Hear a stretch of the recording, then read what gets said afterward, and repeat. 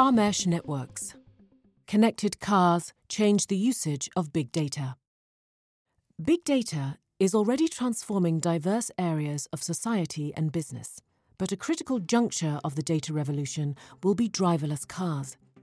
Instead of human input, these cars will be guided by a vast mesh network of technical and environmental data. In terms of global data volume, the arrival of automated cars will be like a comet landing in a flooded basin. Only 10 years ago, this kind of smart data held very low priority. Now, in 2017, even a single connected car will upload 25 gigabytes, or 12 HD movies worth of data, to a wireless cloud every hour. Managing this flood of data will hatch important questions about the future of the automobile and telecommunication industry and how they intersect. Big data is the term given to very large or complex sets of data which are difficult to analyze. With 6 billion smartphones on the planet and half of the world's population online, a colossal amount of this data is produced every second. For businesses, much of this information is valuable because it provides honest insight into customers' browsing or buying habits. Whether the consumer knows it or not, big data is also the magic behind many new mobility services. Late last year, Brian Krzanich, CEO of Intel, stated that data is the new oil. And this was not total hyperbole. Driverless cars, rigged with a regiment of sensors and microprocessors, will be roaming power plants of data. Indeed, Intel estimates the amount of data created in 1.5 hours of driving, the average amount of time a person spends in their car daily, to be 4 terabytes. Perhaps some arithmetic can put this into perspective. In 2016, worldwide internet traffic totaled 1.2 million terabytes. In the same year, 88.1 million cars were sold. So if driverless cars constituted 1% of all cars sold, this would be 88,100 units in 2016. With each of these generating 4 terabytes every day, this amounts to 1.28 million terabytes of data a year, more than the entire web traffic of 2016. As such, there is an urgent demand for services to meet this dramatic influx of data. Big data is booming. It has sprouted many companies who traffic in new ways to understand and utilize exploding information flows. For example, Israeli startup Panoply has automated the data process completely, reducing to a single click what once required expensive equipment and a team of data engineers.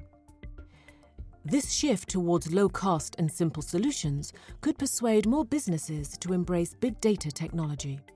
From the same country, Endor pioneers what they call predictive software technology, based on social physics.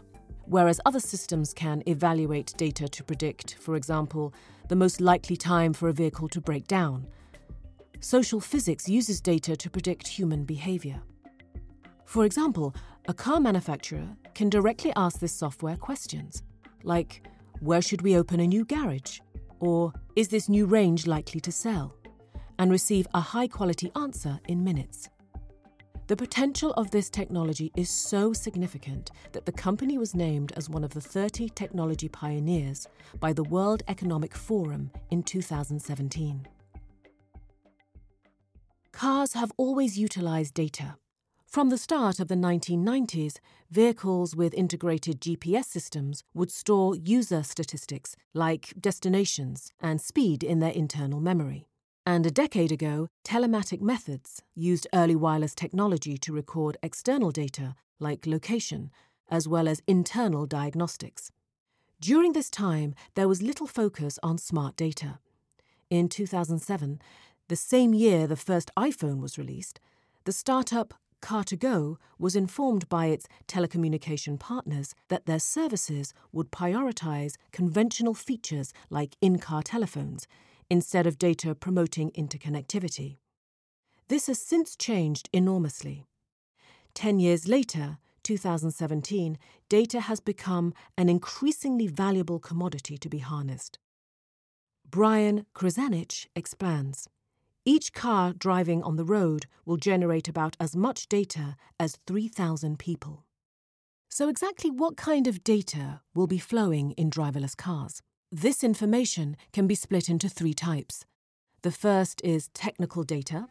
Just as a human uses its sensors to gather information, this is the data that sensors will register inside and surrounding the car.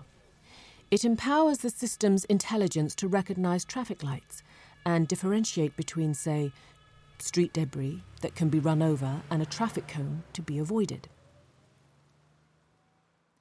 The second is crowdsourced or interconnective data, which concerns the wider world outside the vehicle. Like how Google Maps can register the number of users in an area to determine traffic, the car will receive continuous information from other vehicles and devices in the network. This will influence the car's routing from A to B. Finally, there is personal data. This monitors information like the number of occupants in a car, radio preferences, and frequently visited destinations. You have reached your destination.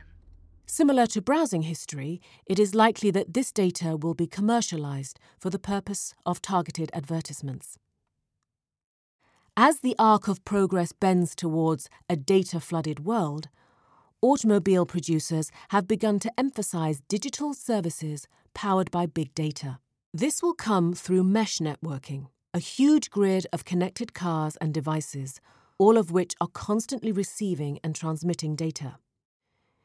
Each traveling car acts as a node in the network, creating a pulsing web of energy and intelligence.